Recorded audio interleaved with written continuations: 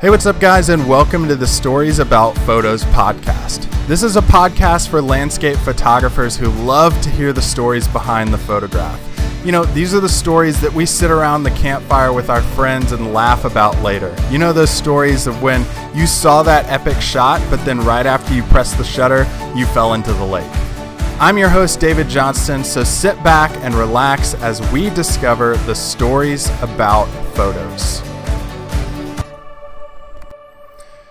Hey, what's up, guys? David Johnston here. I hope your run is going well. I hope your workout's going well. I hope walking the dog is going well. I hope you aren't falling asleep at the wheel right now while driving a long distance. I know a lot of you guys listen to podcasts while you travel, you listen to podcasts while you work out, you listen to podcasts while you do day-to-day activities. So I want to thank you for joining me while you're doing the mundane day-to-day activities. Look, it's got to be done. I'm doing my laundry right now, getting all this stuff done and working on the podcast simultaneously.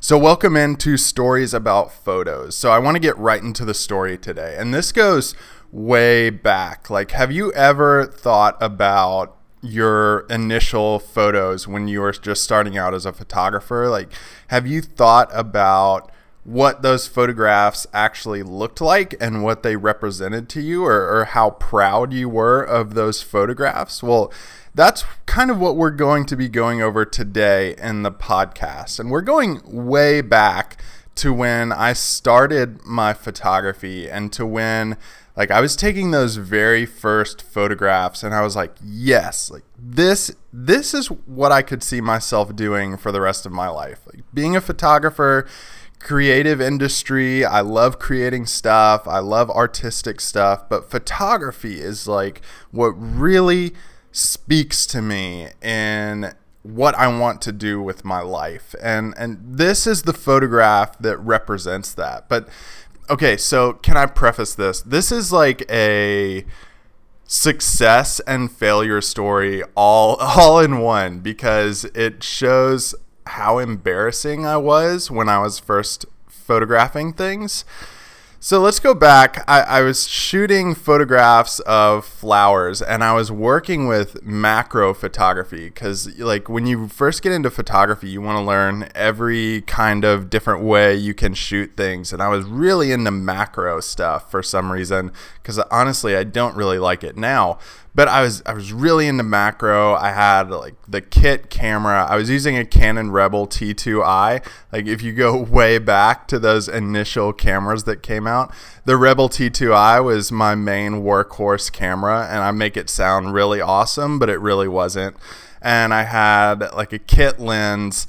I think it was one of those 55 to 350s, or I don't even know what it was. It was a telephoto lens.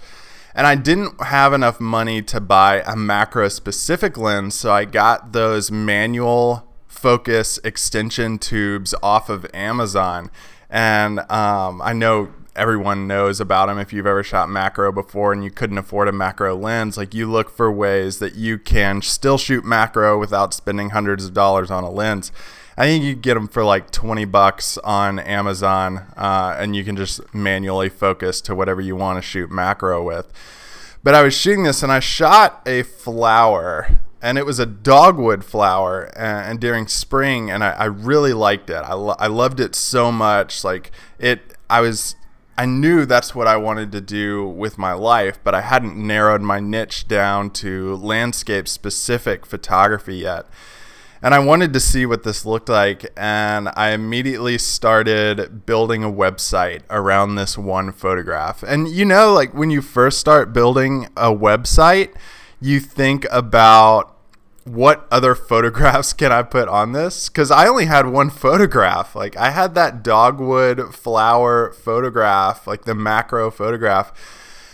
And I really didn't have any other photographs. I'd been to Australia when I studied abroad in college, and I had some point and shoot photographs of a Ferris wheel, of a tree, of a forest, of a waterfall.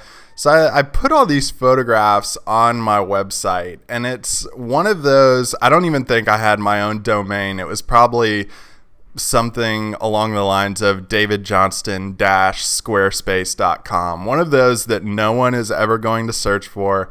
One of those that has terrible search engine optimization and, what business experts would tell you to steer away from. That's what I had. That's what I had starting out with. And I remember building my website around this one specific photograph, which you should never do. Like, expert tip right now, never do that when you're starting out. Build an entire portfolio first and then make a website. It takes time, it takes patience, okay? So I remember I finally finished my website. It probably took me about a week to create, just pounding it into the ground, like working super hard on it and trying to figure out everything that I needed to do to make this look really good, even though it looked exponentially bad. I can't describe how bad my first website actually looked. And since I hadn't narrowed down my niche yet, my market was like all these different types of photography. I even did pet photography for a while. If you want to describe what an awful afterlife would be for a photographer, especially a landscape photographer, I think it would be pet photography. No offense to any pet photographers out there who love it. Go for it. It is like my worst nightmare, and I don't even know why I put it on there. Maybe I was just trying to score some cash or something. But so I built this website around this one photograph, and it wasn't even a good photograph. It was really bad. But I remember, and this is really embarrassing, so I remember I hit on the website to go live, and I wanted to immediately get business. And I remember I had this one great photograph and tons of really bad photographs. And I hit go live, and I had like an old flip phone as my contact number, like an old flip phone. You remember those, millennials, going way back to your high school career? But I immediately turned my phone off of vibrate onto the highest volume possible, and I did expect to get immediate calls from that website. Even though the SEO was awful, even though like it had no search functionality at all, it was one of those like Dash Squarespace websites. And I immediately turned my volume on my phone on high so I could receive all those very important business calls that I was going to get through my photography.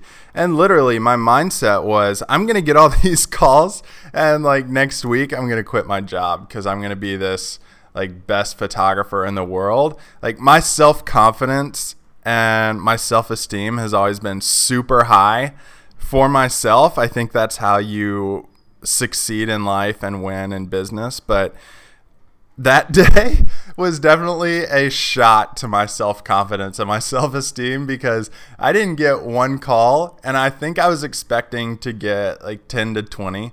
And I think that's what like a lot of photographers expect when they first start out, is these just a fire hydrant amount of calls to come get you to like shoot national parks or protected areas or wildlife photography or sell immaculate number of prints.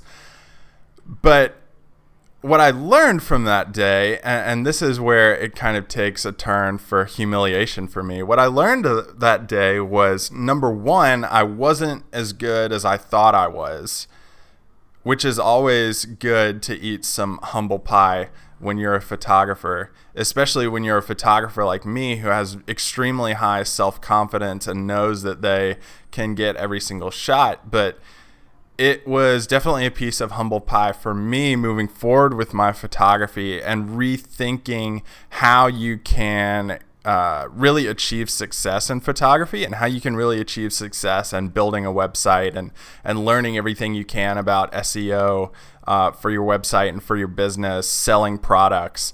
But I think this is like a big problem for a lot of photographers when they come in, especially millennials. And I'm on the I'm on the early edge of millennial age, like I'm 30, and I have no problem pushing millennials to do better because I'm one of them. But I also think millennials are some of the photographers who are really pushing the industry forward and challenging like what photography and landscape photography actually is, coming up with new techniques, coming up with new styles of shooting things. And that's also benefited millennials.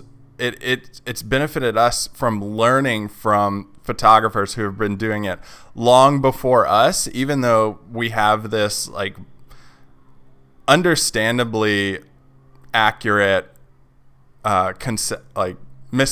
maybe it's a misconception. I don't really know. But we have this interpretation that we're just like brash people who always want to be right. And for the most part, yeah, I can see how that's true. But it's these life lessons that we learn that the experts already knew that we need to succeed. Like moving forward, you're not as good as you probably think you are when you're first starting out.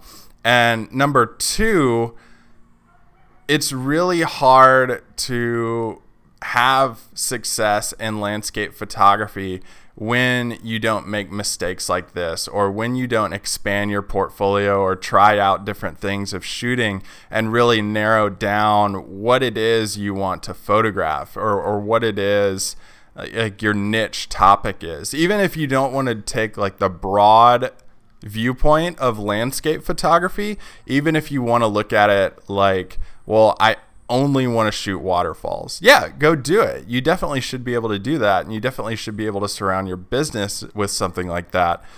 But I think this story behind this photograph is really important for people to learn from, even though it shows how stupid and impatient I was as a photographer. Like, you need those moments to learn patience, because it's going to take way longer than you want it to. Of course, there are those outliers. Like if you look at YouTube and the Peter McKinnons who got like 1 million subscribers in 3 or 4 months, that's an outlier effect. And when we see that, and when that's publicized, like we completely lose the concept of patience, and we turn off that lesson in our photography.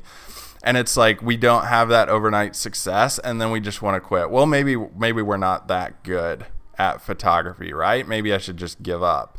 When really we need to instead look at and read about the stories of when someone shoots their best photography is when they've been doing it for 10 years. When they finally break through is when someone's been shooting for 15 years. You know, you never hear about musicians that wrote their best songs after they hit millions of records sold. They always write like that best stuff when they're first starting out, or when they're really poor, or when, you know, they're in this troublesome situation. You never hear about them writing their best stuff or their most meaningful stuff when they are like ultra platinum recording artists. And I think that's really important with photographers, especially nowadays. You know, you have so many young people coming into the photography game and landscape photography game who expect everything right away, and that's not realistic. And you need people like me telling you that stuff because it's the truth. You need people keeping you honest, because that's the truth about how it is in landscape photography, about what you want to go shoot. So take this story behind this photograph of my terrible macro photo of a dogwood flower as a life lesson to you that, number one, you probably aren't as good as you think you are when you're starting out. Number two, learn from people who have been doing it for a really long time. And number three, it's going to take longer than you want it to. And number three is the most true of that. It always takes longer. There's no such thing as an overnight success. It's going to take you a really long time to perfect your craft in landscape photography or waterfall photography or elk photography, whatever you shoot, like it's going to take you a really long time to perfect that craft. Hey, what's up, guys? Thanks for listening to this episode of the podcast.